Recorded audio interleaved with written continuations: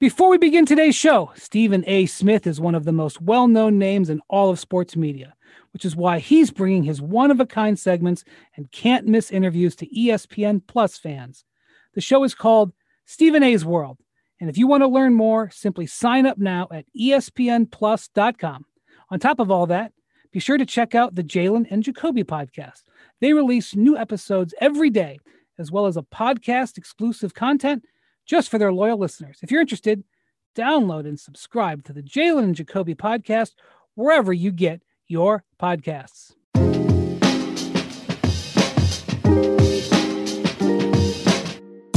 Hello and welcome to the Hoop Collective podcast. We talk about the NBA, which we are doing today with Tim MacMahon joining us from Dallas, Texas. Hello, Tim. Howdy, partners. Virtually attended the Rockets Wizards game last night, which we're going to be talking to, and spicy. Are we calling that virtually attending, sitting on the couch, watching it and covering via Zoom? Okay, cool. That's what we're calling it. Yeah, you have a problem with that? No, I listen, makes me sound a lot more valuable than I am. I'll take it. Joining us virtually from Boston, is that an appropriate usage of virtually? Yeah, that's good. Okay. Yeah. Joining us virtually from Boston is Tim Bontemps. Hello, Brad. Timmy Good Times. That's me. So by the time you guys hear this podcast, this game will have already been played. But that's never stopped us before. So why wouldn't we keep firing onward? The Lakers are in Philly tonight. Two teams with the best records in each conference for the moment. Hey, Bontemps, what was Philly's home record last year when the shutdown hit? Like 25-1 or something? It was incredibly good, whatever it was. Yeah. I don't know exactly off the top of my head, but it was the best home record in the league, and they lost one or two games at home all season. Guess who has the best home record in the 2020-21 season at home? I'm going to assume it is the Philadelphia 76ers. Philly, 9-1. Lakers, by the way, 10-0 on the road. Philly, something about Philly, even without the fans, they're just terrific at home. Different coach, different record. Let them play at home. So we are at, I think a lot of teams have played 17 to 19 games. This is the point of the season where the MVP race, it's certainly not won or lost, but it starts to get framed at this point, especially in a 72 game season. And who knows how many games we actually end up playing. We're essentially at the quarter pole. And two of the guys, MacMahon, who are in my mind in this race. I mean, we can debate how deep the race is. LeBron and Embiid are playing in this game. Embiid is playing best basketball of his career. We talked about him on the podcast with Chennai that came out on Monday. This is a game that has a little bit of a piece of the MVP race that could potentially be in it. I do love talking about MVP race. What is it? Are we a month into the season now? Yeah, but this is when it gets. I mean, I know what you're saying, but go back and look at the quarter of the way into the season now. Okay. No, I'm not saying somebody's going to win or lose it tonight. I'm telling you though, it gets framed by right now. Yeah, I agree with that. And honestly, I feel like this year, and I saw that some of the Las Vegas books put LeBron as the favorite. Luka went into the season as the favorite. But I feel like this year it is LeBron's award to lose. I think LeBron won. If you're just like who's the best player in the league, not who's the MVP of the regular season. Who's the best player in the league? That's another topic that's been around for a long time. That's a unanimous, right? Everybody's going to say LeBron. But that was true. That was true last year, and he didn't win. Right. And then I think LeBron did a nice little bit of lobbying in the bubble. And I think that might influence some votes. Give me my respect too. Yeah, a nice little bit of lobbying. And look, if the Lakers, I want my damn respect too. If the Lakers run away with the best record in the league, and LeBron is as dominant and efficient as he's been, I think he probably should be the MVP. But Embiid can make a case if the Sixers end up being the team with the best record in the Eastern Conference, if he's going to put up career best numbers, if he's going to be a dominant force on both ends of the floor, then he can make a case. Bontemps, LeBron is averaging a career low in minutes this year. But his His advanced stats and other stats are really good. And one of the most interesting things is he's shooting the 3-pointer. Again, we're early, but he's shooting the 3-pointer the best he ever has. And that's part of what's driving the Lakers. They're shooting the 3-pointer very well in general. There was this belief this year that he may ease into the season because of the real short layoff. That hasn't happened. And the Lakers, nobody's questioning whether they're for real. And that frames the race, fair or not. Yeah, look, the MVP is a narrative award, as we know, and LeBron has a pretty strong hold on the narrative. If that, he's been great. They have the best record in the league. If their record slips a bit, if his and the team's 3-point shooting slips a bit, which there's at least a chance it will happen over the final 3 quarters of the season, things may shift a little bit. But look, I think McMahon makes a great point about the bubble. LeBron was very calculated, I think, in kind of putting that narrative out there. And, we know he thinks about this stuff. He mentioned back in the preseason about talking to Marc Gasol about getting the Defensive Player of the Year award that LeBron thought he should have got back in 2013.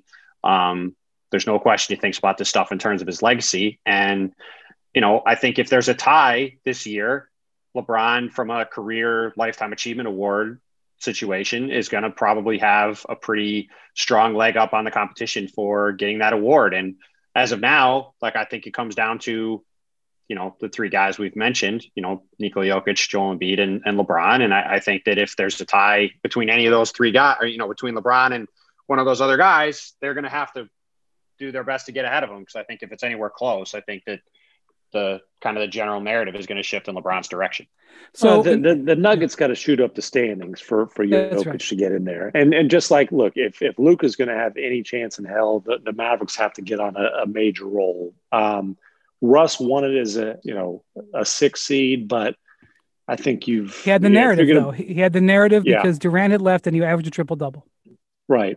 And look, Jokic might average a triple-double. Luka might average a triple-double. But if you're not at least a top 3 seed in the West, I just don't see how you can, topple LeBron if LeBron. Also, I don't think, regardless of the numbers, I just don't think Giannis can win it because of the playoffs the last 2 years. And that you may say that that's not fair. And that goes back to the narrative again. I mean, yes, it's just part of it. Drives these awards. That's right. So listen, we can't. I don't think we can just dismiss Kevin Durant, though.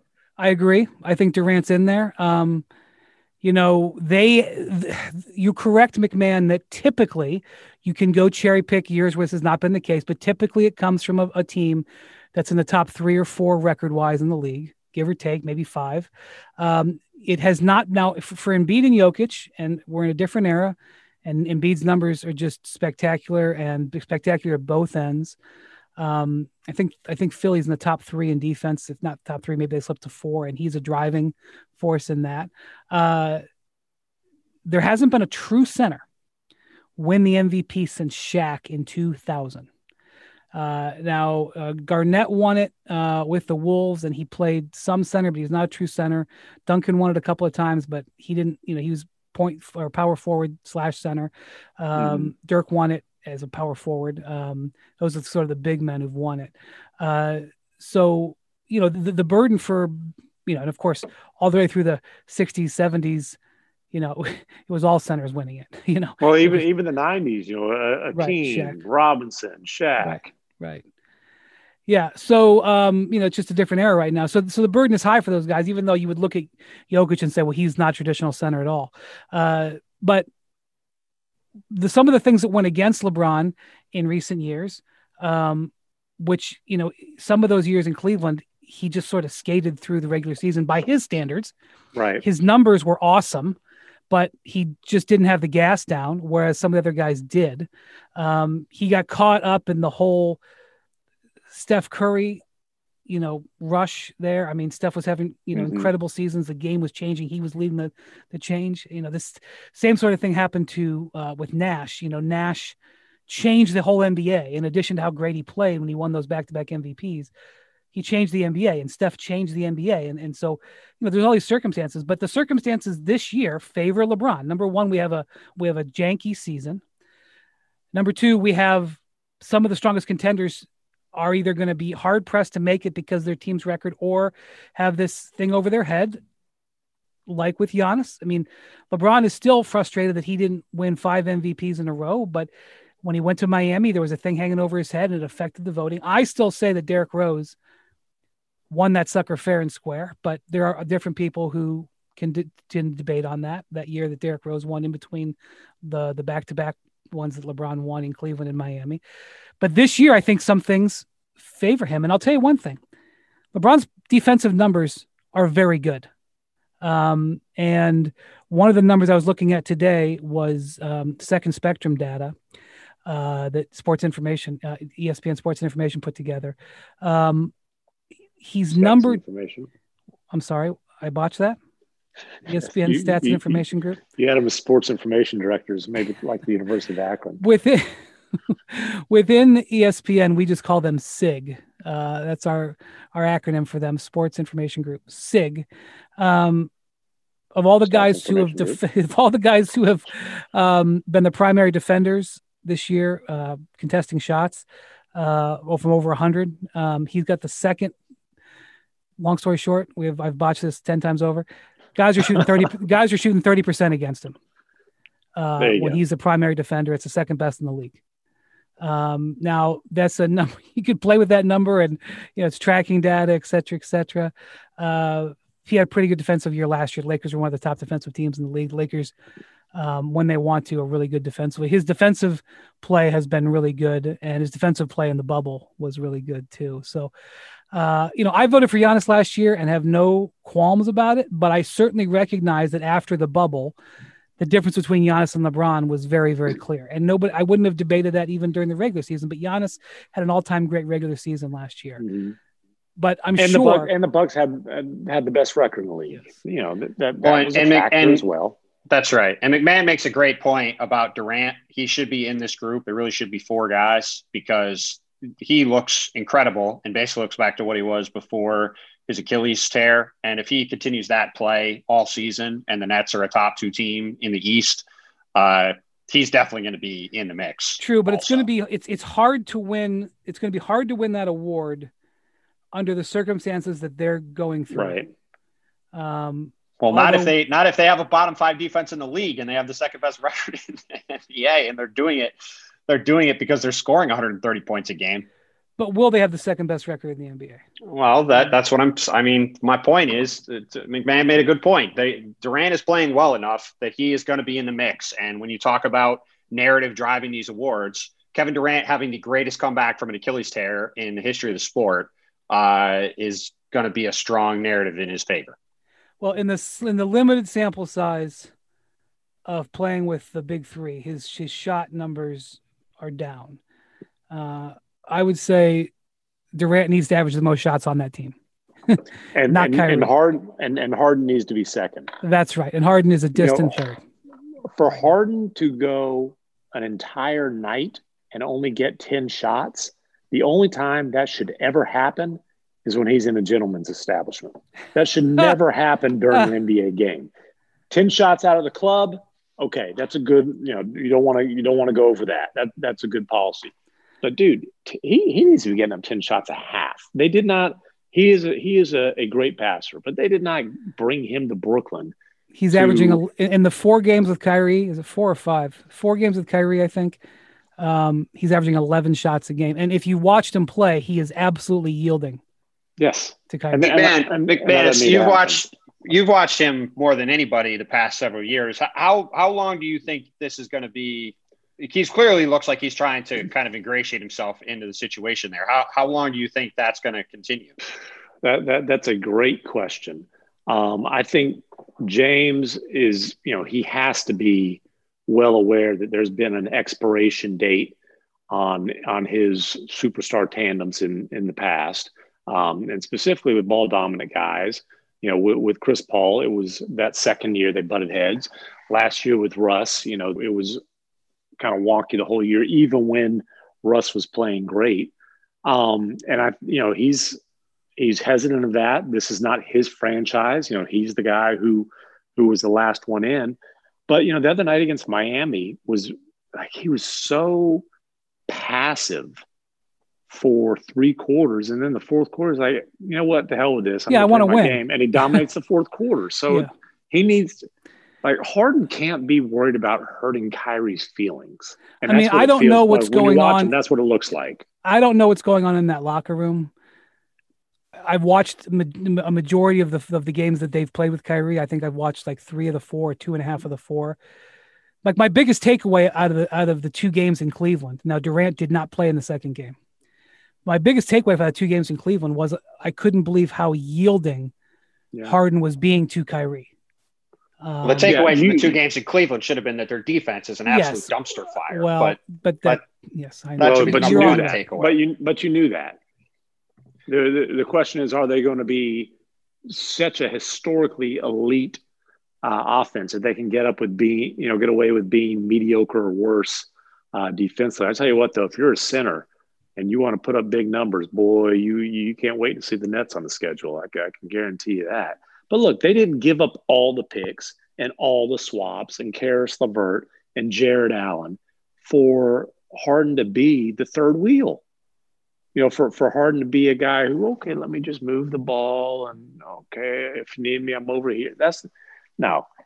Kyrie ultimately needs to be the guy who kind of figures out how he fits in this, and Harden and Durant got to play their game because you've got 2 MVP caliber players and then a perennial all-star, but Kyrie is definitely at least a tier below those guys in terms of talent. Well, he's really, really valuable in the postseason. Although having said that, the last time he played in the postseason, it didn't.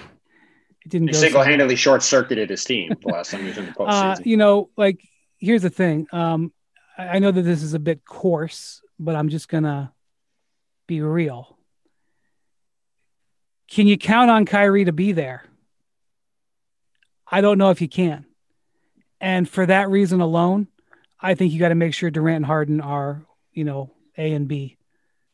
Because I just don't know. To McMahon's point, James Harden is just a better player than Kyrie. Kyrie's a great player. You're right. He's a great postseason player because he can score in isolations, right? And he's a great shooter. And you need that in the playoffs against elite defenses. But, James Harden has been arguably the best offensive player in the history of the league the past 5 years.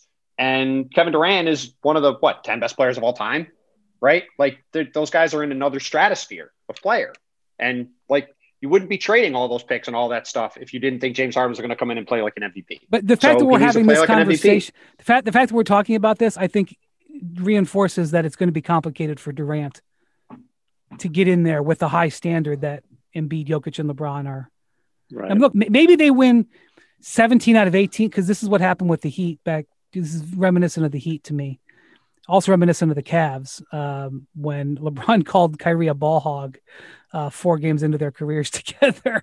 He didn't use those exact phrasing, but that was a game where Kyrie had like 2 assists in 7 quarters, and the game was in Salt Lake, and LeBron pulled him aside and was like, "Can't have 1 assist.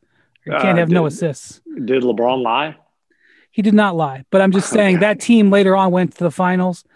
The Nets are coming into Wednesday are 11-8. So I mean they have the fifth most wins in the league. So my only point is I think we have to have him as part of the discussion because if they're a really good team, again, he's going to have a pretty strong case to be in the mix. And it's just something I think. Because again, a lot of this stuff, for better or worse, in the minds of a lot of voters, comes back to kind of the overall story of the way the season's playing out. And if Durant is playing this well, even with those other guys, and frankly, he's their best defensive player now too. Like he's gonna have to guard people for them to win games. Yeah, he's our best basket defender at the moment. And I'll just say, I just know what LeBron's thinking here. LeBron's thinking, you guys all penalize me when I switch teams, and build a super team. Keep the same energy. 2 guys drove to work. Neither guy wore a seatbelt. One guy got a ticket. One guy didn't. The same 2 guys drove home. One guy wore his seatbelt. One guy didn't. One guy made it home. The guy not wearing his seatbelt didn't. Don't risk it. Click it or ticket. Paid for by NHTSA. Vivid Seats wants you to get to the games you love this spring. Experience every pitch, assist, and game-winning shot live and in person. And the best part? Each transaction is a step toward a free 11th ticket with Vivid Seat rewards. Score unbeatable perks like free tickets, surprise seat upgrades, and annual birthday deals. As official ticketing partner of ESPN, Vivid Seats is offering you $20 off your first $200 ticket purchase with code HOOP. That's code HOOP, H-O-O-P. Visit vividseats.com or download the app today. Vivid Seats, experience it live. Speaking with LeBron, I've got a little trivia question for you guys that you'll never get, but I'm going to be interested to hear what your guesses are. This is one of the most incredible stats I've heard. Even though I shouldn't be surprised by it, it's an incredible stat. And this is brought to you by CarMax. Don't just buy a car. Love your car with the new CarMax. Love your car guarantee. Okay, so this week, LeBron won in Cleveland. He had 46. It's just an incredible fourth quarter after one of the Cavs front office guys cheered when he missed a shot at the end of the third quarter buzzer. LeBron posted the video. There's some video, by the way, of the guy, Jason Hillman, who I know personally, nice guy, but he got a little into the moment, cheering when LeBron missed that shot at the end of the third quarter. And I think it was a 1-point game. The Cavs were up by 1. And LeBron posted the video on Instagram and said, and I took that personal, like the Jordan meme from the documentary. All right. With that win, this is from Elias Sports Bureau. With that win, LeBron is now 15-1 against the Cavs in his career as a Laker and a member of the Heat. That's incredible. 15-1. And the one victory was in his first season in Miami, the 2010-11 season. So that means that he hasn't lost to the Cavs. I think it was in about mid-March 2011. That's the second best player in history with who's played more than 15 games against his opposing team. You'll never get it, but you guys want to even guess who the best record is against their former team in their careers? Best record against their former teams. And it's you'll never get it? We'd be here for 3 years. So maybe I shouldn't even. I feel like I've heard this stat before. We need a hint. We need a hint. He played for the Celtics, and it was after he left the Cavs, and it was in the 80s. ML Carr? He was a role player. You'll never get it. Let's just end the suspense. Scott Wegman. Oh, okay. I was trying to think of bench players on the Celtics. I was like, Carlisle didn't play for the Cavs. I was trying to do a quick run. I would not have if the legend was still allowed on the pod. She would have got that right. It was really more about the dominance of the Celtics over the Cavs in the 80s. Apparently, yes. He was 18-1, 15-1 against the Cavs. That's pretty good. Just in case you forgot how good this guy is. 15-1. The Cavs went like a decade without winning in Miami, including the LeBron teams. When LeBron came back, they could never win in Miami. So the Heat have owned the Cavs for a while. Anyway, MacMahon, the game you covered last night was a really interesting game. Houston, Washington. John Wall, 24 points coming back from some knee issues. Had a big fourth quarter. I think reading your story about the game, he scored all. It was a 9-2 run that decided the game. He scored all 9 points and then got into it with Westbrook. They got double technicals. Yeah, he scored 6 and fed Oladipo for the other 3. Oh, okay, that's what it was. It was chirpy. It was chirpy, and Russ definitely holds the NBA record for most trash talked when he's down double digits. This is something he's done repeatedly, and Russ's thing last night is he didn't start it, but he's gonna return whatever. There was a lot of trash talk, and it was funny post game. Wall was, politically correct, polite even, I would say. He even pointed out, as he said, Russ been kicking my ass for years. He knew the record. He said it's only the third time that he'd beaten. And he was right. Yeah. Russ is now 11-3 in games against John Wall. So, Wall is basically, hey, it's just trash talk. And Russ was having none of that. He, I don't start talking bleep. I just defend myself against people who just say anything, especially when I know all the facts, blah, blah, blah. Well, Westbrook can't win on the court right now, so his goal is to try to win the press conference, I guess. Yeah. And what's the Wizards' record with Westbrook, Bontemps? 1-8. That's correct. And look, obviously he's had a quad injury. He's had a quad injury. They've had the rotation wrecked by COVID, but it's a bad team. The problem with the quad injury is, he spent the last 2 weeks resting the quad, right? And the thought was, all right, he's going to come back and look better now that he's had some time off, and he looks horrible. And I mean, he at this point is the single most damaging player in the league and is a millstone for that. The single most damaging player. I mean, I don't even think it's a conversation. I mean, he's an absolute train wreck, and he has the ball all the time. And you look at where this team is headed, and you're looking at 100 and, I guess we're now a quarter of the way into the season, so we're down to $120 million over the next 2 3/4 seasons that he's owed.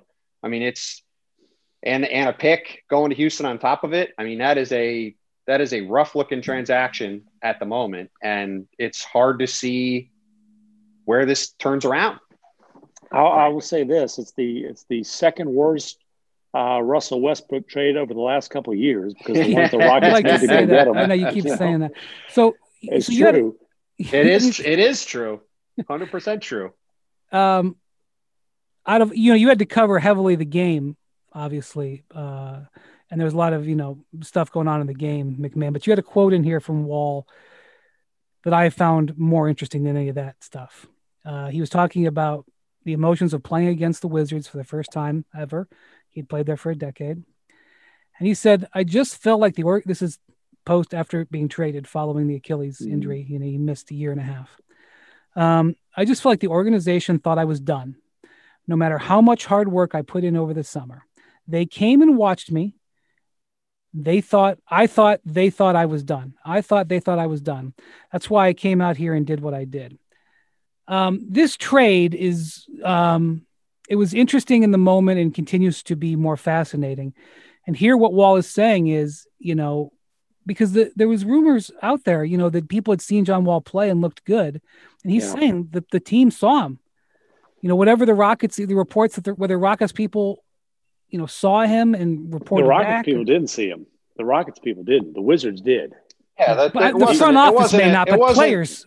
No, the Wizards front office saw him too. I mean, it wasn't a secret that they saw him working out and playing. I mean, I think, look, John, it's people don't really get the relationship that John had with the city of Washington. I mean, the Wizards have never been in the conference finals with that team, with him and Beal, and like people didn't really realize it, but he was very ingrained in that community, and it was a big deal to people there when he got traded, and it was a big deal to him when he got traded. And so I get where that emotion is coming from him, and I could certainly understand why he went out and played. Yeah, and just to remind people, you used to work at the Washington Post, so even though you weren't based in Washington, you certainly were very well aware of that later. Right, and that was a pretty special bond that he had with that city, and for that to end the way it did, it rubbed a lot of people the wrong way in the community, and it didn't sit well with John. But look, I mean, I think at the time, it certainly felt to a lot of people in the league like that was a move that was made to make Bradley Beal happy. And it was not a move that necessarily the Wizards would have made otherwise. Now, that may or may not be true, but narrator, regardless, Bradley Beal is not happy. I was going to say, see the meme of Beal on the bench, head in hand.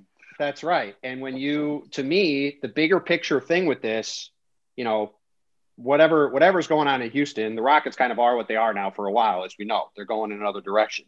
The thing to watch for here is with Westbrook looking like this, and with there not really being, to me, a realistic scenario where this is going to dramatically turn around and he's going to look way better, you have to start looking at Bradley Beal and saying, is there a chance that sometime over the next 2 months, this guy becomes available in trade? Because teams around the league are looking at the Wizards and looking at Bradley Beal as the one guy left that could really change the landscape of the league in a trade. And, whether it's Philly or these other teams that have assets still, Golden State, the few teams that still have designs of being good that have assets left are looking at that saying, the second that Bradley Beal is openly on the market, there's going to be a gold rush to try to get him because he's the last guy that can really change the landscape if he moves. Let's have a second CarMax trivia question just for fun. What do you say? Right. Yeah, let's do it. Let's do it. CarMax is the following is brought to you by CarMax. Don't just buy a car, love your car with the new CarMax Love Your Car guarantee. How about that? Bradley Beal, over the last 33 games for the Wizards. Why is it 33? I don't know. This is what Elias put together. Has scored 1,168 points. That's 35 points a game. Averaging 35 points a game over 33 games. The most points over that kind of span for the Bullets Wizards franchise since Walt Bellamy, 1962, when they were in Chicago. I was going to go Elvin Hayes. I was actually going to say Elvin Hayes too. This guy is doing something that hasn't been done in 50 years, at least for this franchise. 35 points a game. And this is not a small sample size, but I don't have their record in those 33 games, but I'll bet it's not good. It's not good. You know what though? What's crazy is as much as they have, obviously they're not good. I mean, they're 3-10 now. He actually has, it's not by much, but he has a positive plus minus. That's a hell of a stat. That's a hell of a stat, MacMahon. Yeah. A positive plus minus. Yeah.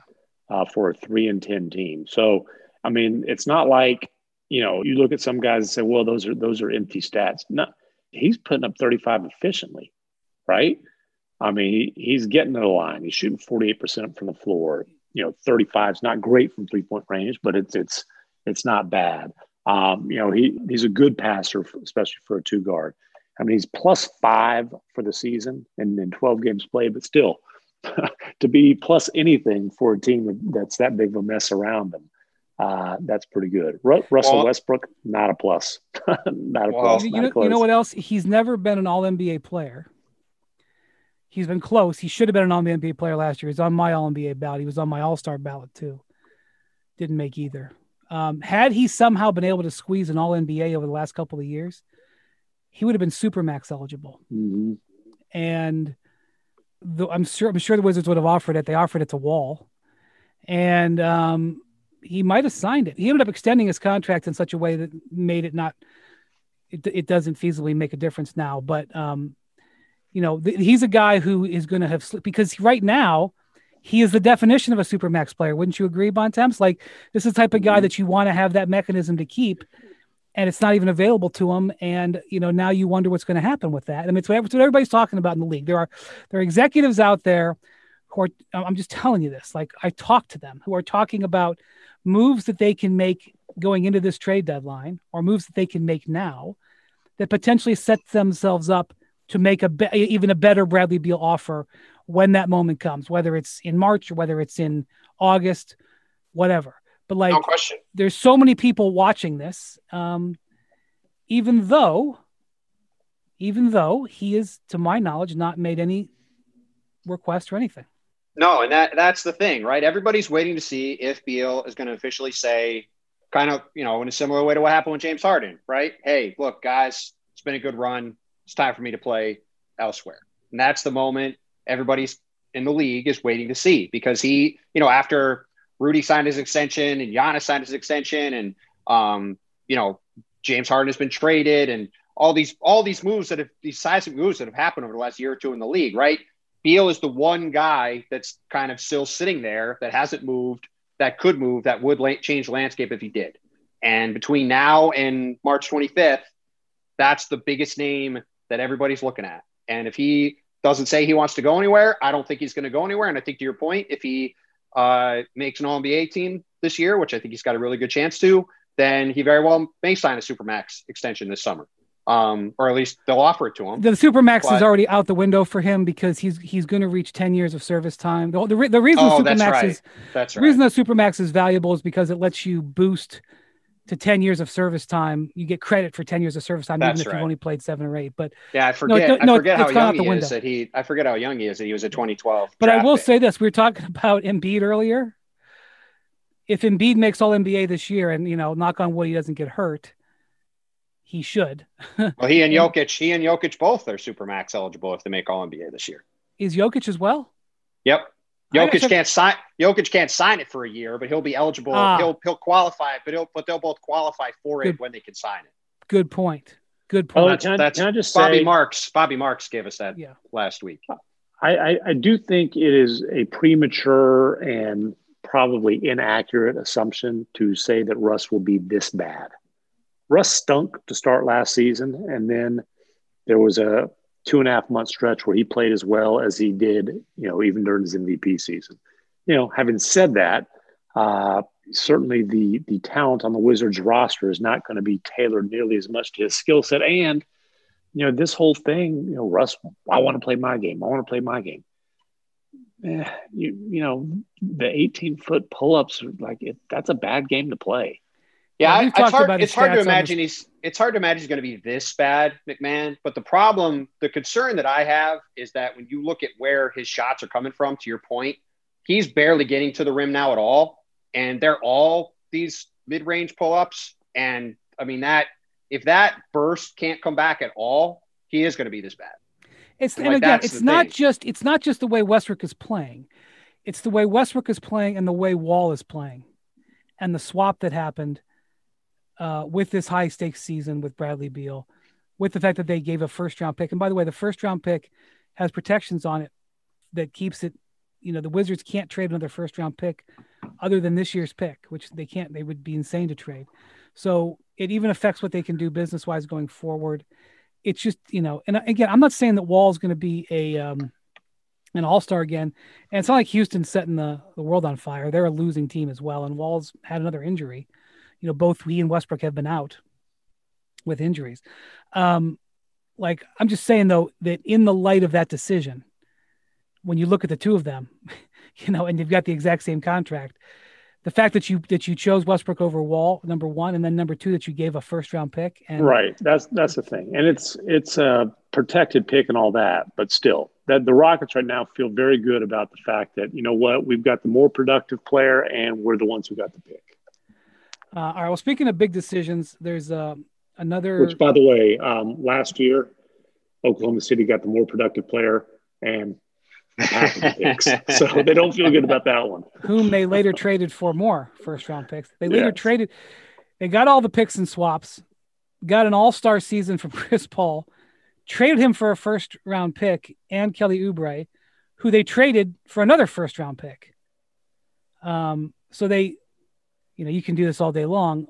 They're not going to be a playoff team. That being said, the Thunder have won a lot more games than I think they anticipated / maybe are secretly unhappy about, given that they're 7-9 through 16 games at this point. Right. I think they have more wins than the Rockets and Wizards. Now let's talk about the play of the week. The pressure to follow up Hypnotic and Cognac weighing heavily on the team. Hypnotic was in the cup, blue and ready for the play. And boom, Añejo Tequila came in with a smooth assist to Hypnotic's tropical fruit finish. Shaken, strained, poured. It was green and good. The playmaking splash shifted the tempo. Another great cocktail from the Hypnotic team. Every season is Hypnotic and Tequila season. Hypnotic Liquor, Bardstown, Kentucky, 17% alcohol by volume. Hypnotic reminds you to think wisely, drink wisely. Hey, it's Kaylee Cuoco for Priceline. Ready to go to your happy place for a happy price? Well, why didn't you say so? Just download the Priceline app right now and save up to 60% on hotels. So whether it's Cousin Kevin's Kazoo Concert in Kansas City, go Kevin, or Becky's Bachelorette Bash in Bermuda, you never have to miss a trip ever again. So download the Priceline app today. Your savings are waiting. Go to your happy place for a happy price. Go to your happy price, Priceline. Okay, speaking of big decisions, one of the big decisions that was made in the offseason was the choice that was made by the Minnesota Timberwolves to draft Anthony Edwards ahead of James Wiseman and LaMelo Ball for the number 1 overall pick. Now, I know they played earlier this week. They play again tonight. Not that anything that happens in this game is going to frame that decision. But the Wolves really, really wanted to trade out of that number 1 pick. Mm-hmm. And the reason they didn't want that pick wasn't just because they were having a hard time breaking the tie between those 3 top picks, but because they were really in a tough spot because Gerson Rosas, their GM, has a max player at playing center signed to a max contract, Karl Towns. And he's got a max player playing point guard who happens to be one of Towns' best friends in D'Angelo Russell. He gave away very valuable asset, which is a first-round pick in this upcoming draft, to get D'Angelo Russell. And if he had drafted either Wiseman or Ball, he would have crowded either one of those guys who can block vote against him, frankly. And he tried like hell for months to get out of that number one pick, all the way up until draft night. And in fact, the story that I heard, I think Bontemps, you and I have talked about this, even on the clock, he was trying to posture that he was going to take Wiseman in an effort to get the Warriors, who wanted Wiseman really bad, to flop with him and give him his draft pick back, do a redo. And, look, this happens every year at the draft. It's certainly not, unusual. These games get played all the time. Wiseman specifically avoided working out for the Timberwolves. He said on the record, "Oh, I'll play Minnesota. I don't care." But if you look at his actions, he made himself fully available to several teams, including the Warriors, and kept himself away from the Wolves because he didn't want to go there. Or at least he definitely preferred, maybe he didn't want to is not accurate. Maybe he preferred going to Golden State, where he ended up going. And so with this sort of bucket of difficult decisions, and it's not to say that Anthony Edwards was not a prime choice. It just made it, he couldn't evaluate it, squarely, evenly. He made a number one overall pick based on position because of the circumstances you just laid out. He did not pick the best player number one overall. He picked the player I don't know. That's debatable, but I think he was left with no choice. He pretty clearly didn't pick the player with the highest upside. Now he may end up being the better player, but LaMelo had the highest upside in the draft, and he didn't take him with the first pick. And I watch Wiseman play and get very excited. So you didn't get very excited much last game. You didn't play a whole lot. They took him out of the starting lineup and played much better as a team. And that's an interesting decision. They didn't take him out of the starting lineup because of his play. They're just having some issues. It was in part because of his play. It's because they're a significantly better team right now with him off the floor. That doesn't mean, he's 19. He played 3 college games. He is a 19-year-old project with ridiculous physical gifts. Well, and this is the reason it's such an interesting decision, right? Because to your point, MacMahon, he has struggled at times in their starting lineup, and the starting lineup has been horrible. And they could have gone other directions. They could have, for example, put, say, Michael Mulder, a much better shooter, in for Kelly Oubre and gone that way. But, Steve Kerr instead chose to bench the number 2 overall pick. And when you look at the Warriors in the bigger scheme of things, they came into the season saying the number one objective was to maximize the development of James Wiseman.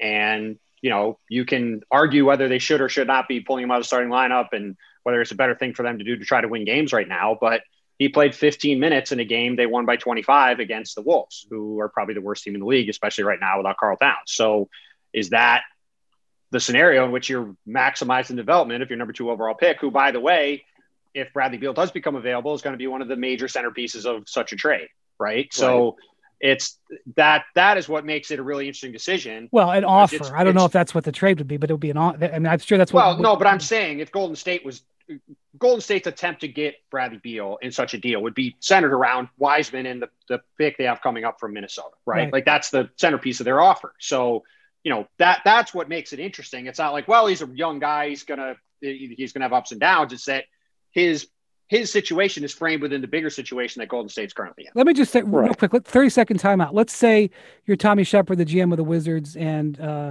Bob Myers, the GM of the Warriors, calls you today and makes that offer. And there might be other pieces, parts, whatever, but says, hey, what do you think about Wiseman and the Minnesota pick for Bradley Beal? What do you think? Would you do that deal? I would consider it. I would obviously shop around and see what other offers I could get, but that's a chance to get the better question stars. The better question is that a better trade, or is Ben Simmons a better trade for Washington? Because those are probably the 2 best packages on the market in some form. And that's an interesting question that I'm not sure the answer to. Well, I'm just thinking, because there's another factor there, which is then you go into tank mode if you're the Wizards, and you're now looking. Though I think the the Minnesota pick is protected. So if it falls in the top 3, you're going to lose it. But no, they would get it next year as a next fully unprotected pick. And the other team I keep bringing up is the Nuggets. And, as much as we pointed out all the warts on Michael Porter Jr., I see him a couple nights ago at the American Airlines Center and was reminded that this is a 6'10" athletic, skilled, smooth. I mean, rapid. He's a very interesting prospect. Michael Porter Jr. has the type of talent that he could lead the league in scoring someday. Yeah, he is. I mean, he got 30 easy. The concept of that easy off the bench. The concept of that trade is that would enable the Wizards to tank this season. And now you end up potentially 2 high lottery picks plus Wiseman, so you end up with basically 3 high lottery picks, right? In a span, and that you got to draft well, you got to get somewhat lucky, but that's where you put your foot in the ground and say, okay, here comes a rebuild. Yep. Which, by the way, when you're 3-10, that's a pretty good time to decide. You know what, we're gonna go ahead and rebuild. It's probably a little early, but anyway. So getting back to Edwards is, so, at the beginning of the season, if you listen to this pod at all, that my concern about LaMelo Ball is that, he was a very low percentage shooter, in New Zealand. Anthony Edwards is shooting 34%. Now he's gunning on a bad team that is, they've been missing Russell recently. They obviously been missing Towns a lot. There's not much going on there. Malik Beasley's playing well for them, but he's gunning. So he's coming and he's just gunning. He's shooting a whole bunch of shots. He's shooting low percentage, 34% overall, 27% on threes. Meanwhile, LaMelo is shooting a lot better. He's not going to make anybody forget Shaq's percentages, but in addition to LaMelo being a higher, level efficiency player, he is a big time playmaker. And Edwards, a great rebounder for a guard. Edwards is not. Edwards averages 2 rebounds a game. He averages as many turnovers as rebounds practically. He averages 1.9 rebounds and 2.8 or 1.9 turnovers and 2.8 rebounds.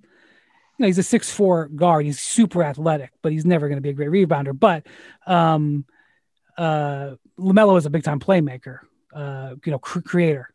So way too early to make a full judgment. But, you look at LaMelo and you look at Wiseman, that's another decision that was a huge, huge decision in the moment, kind of like what we were just talking about before with Westbrook Wall. It's a huge, huge, huge decision that affects you going forward. This is a huge, huge, huge decision that affects you going forward. And, I don't know where Minnesota feels about it right now. I know he's had a couple of good games, but I'm going to say this to kind of get pigeonholed into drafting for position at number 1. And one of the reasons is D'Angelo Russell. And you gave up what's going to be a really high pick to go get D'Angelo Russell. That's tough, man. Guess who is dead last in the NBA in plus minus? D'Angelo Russell. By 48 points. Oh, no. By 48 points. And he's missed games. Is minus 165. In 14 games. The next worst player is minus 117. I mean, look, the bottom line here is the Minnesota Timberwolves bet their franchise on D'Angelo Russell. And that was not a very good bet, at least the way it's looking right now. I mean, that, you could say that Karl Towns has not played with him yet. You could say, hey, when these guys are on the court together, they're going to have a great offense. Maybe that will be true because they basically haven't played together yet because Towns got hurt at the end of last season. And he's, and now he's unfortunately out with COVID and, he was hurt before that. So maybe they can get them on the court together and the two of them can, find some synergy and figure it out. But, I did not like the max contract. I was pretty loud at the time. I didn't like the move for Golden State when they signed D'Angelo Russell. He had kind of a fluky season and made the All-Star team in Brooklyn. And he had a good year that year. He was fine. Minnesota was offering him the max, but I agree. I wasn't a fan of the signing. That's fine. I mean, look, I'm not saying he was terrible, but I didn't think he was an all-star caliber player. I thought he made the all-star team. And I didn't like the move for Golden State. I thought they might be stuck with a guy who didn't fit with their team. And they managed to find a a trade partner with him after 6 months and traded him. As good as a guy as Steve Kerr is, even he cannot be relied on to tell the truth, because obviously when they signed him, everybody said this is just an asset play so you can get something for Kevin Durant. And they go, no. We really think, we're really high on him. And like 15 minutes later, they were trying to trade him. Well, and look here, and here's the bottom line. In 430 minutes this season, the Wolves offense with him on the court is 102.4. That would be the worst offense in the league. Their defensive rating with him on the court is 119.5. That would be the worst defense in NBA history. I believe the Kings defense may be worse this year, but if not, it's the only thing preventing it from being the worst defense in NBA history. That's a negative 17.1 per 100 possessions. Net rating, yeah. And that's in 430 minutes. That's a lot that's a lot of minutes. So, yeah. I mean, that is a team, to McMahon's point, they have gone all in on D'Angelo Russell. And again, Towns just played 4 games. They're +6 with him on the court. So I'm sure they would say in response, hey, listen, when Towns comes back, we're going to have a really good offense and we're going to be okay and we'll figure it out. Maybe we're going to have a really good offense and we'll still be horrific defensively. Right. I mean, look, is it a trade right now that doesn't look great? And again, with that top 3 protection this year and an unprotected pick next year, that's looking like a really good asset for the Warriors. And, potentially it's going to put the Wolves in a pretty rough looking spot if this doesn't improve pretty quickly. All right. Well, we're out of time. I really wanted to get McMahon's reaction to, so we have a power rankings at ESPN, and they're created by a bunch of writers put their power rankings in, and that's a composite of those numbers, kind of just like the AP poll for college football. Bontemps, they are private, but Bontemps published his on Instagram and revealed that ill-advised. I think it was nice. What's ill-advised about it?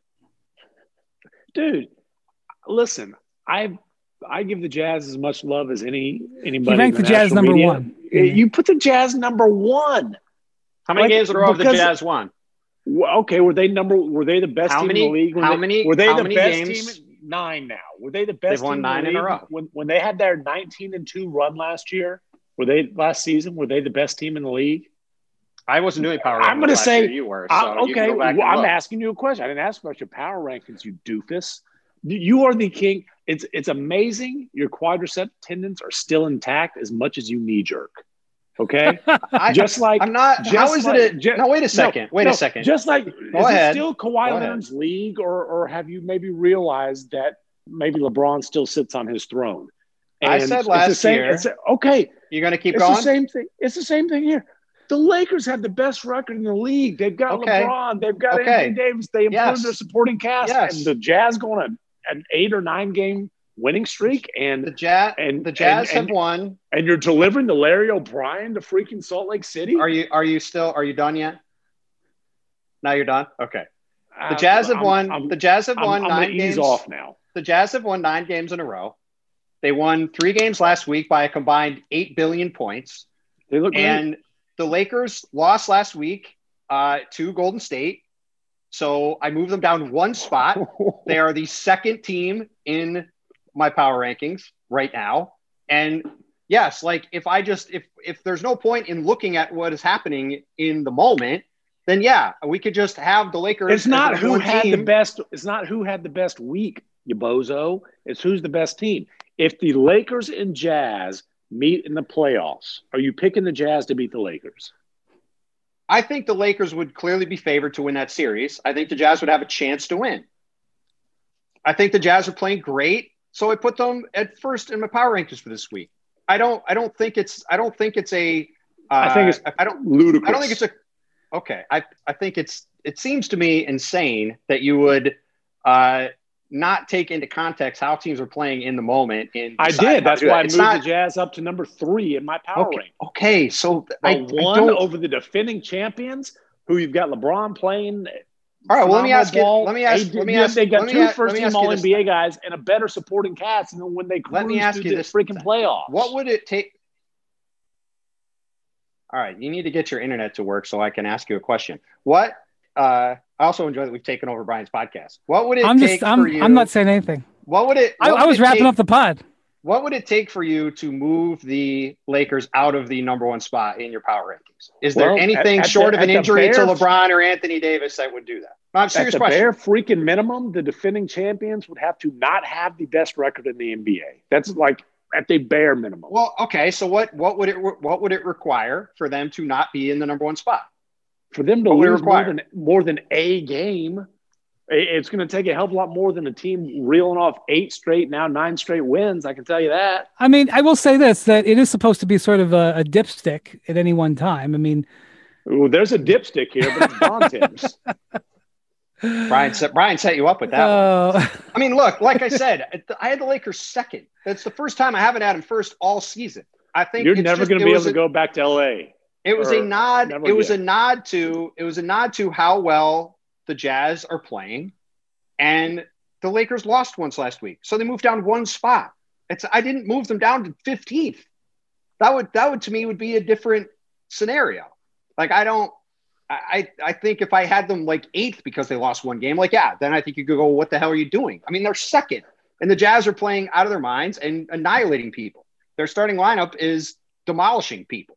Clearly as impressive as being the defending champions with the best player of this generation and another guy who's a top 5 player in the league. It's a 1 week power ranking. To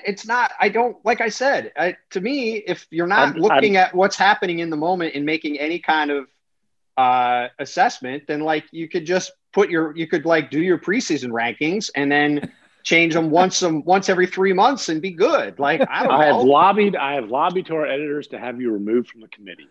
Well, that would be because that's good. This is why it's good. Thoughts. It's to have variance of opinion. All right, we should have just done this at the start of the podcast, and I could have just gone and had lunch. One thing real quick before we go. Sekou Smith passed away. Yeah, yesterday. Who would have enjoyed that back and forth a lot. Sekou Smith. Sekou would have been laughing his ass off. Yeah, for people, back and forth. I'm sure a lot of people have seen comments about him over the past day or so by the time this comes out. And I think I can speak for both Brian and Tim. He was just an awesome guy who, like Brian said, was always smiling and laughing. Mm-hmm. And I saw him in the bubble for 2 minutes. He was in the first tier and I was upstairs, and I saw him outside one day, and it was like I'd seen him yesterday, and I probably hadn't seen him in 18 months. And that was just how he was all the time. So just been thinking of him the last day or so and wanted to say something because that was pretty tough news yesterday. Everybody, please be safe, because Sekou was a guy who you would have thought would have had a great chance to beat COVID, and COVID just reminded everybody about how dangerous it is. So please be safe out there.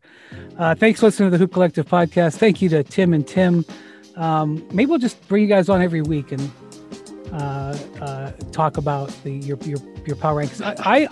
I guess I have to encourage MacMahon to publish his power rankings as Bontemps did. Well, the problem is I got hacked on Instagram, so my work, I don't know. I've got technical issues. There's your excuse. I'd love to Twitter.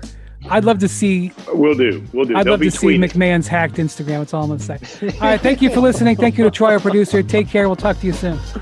Adios, amigos.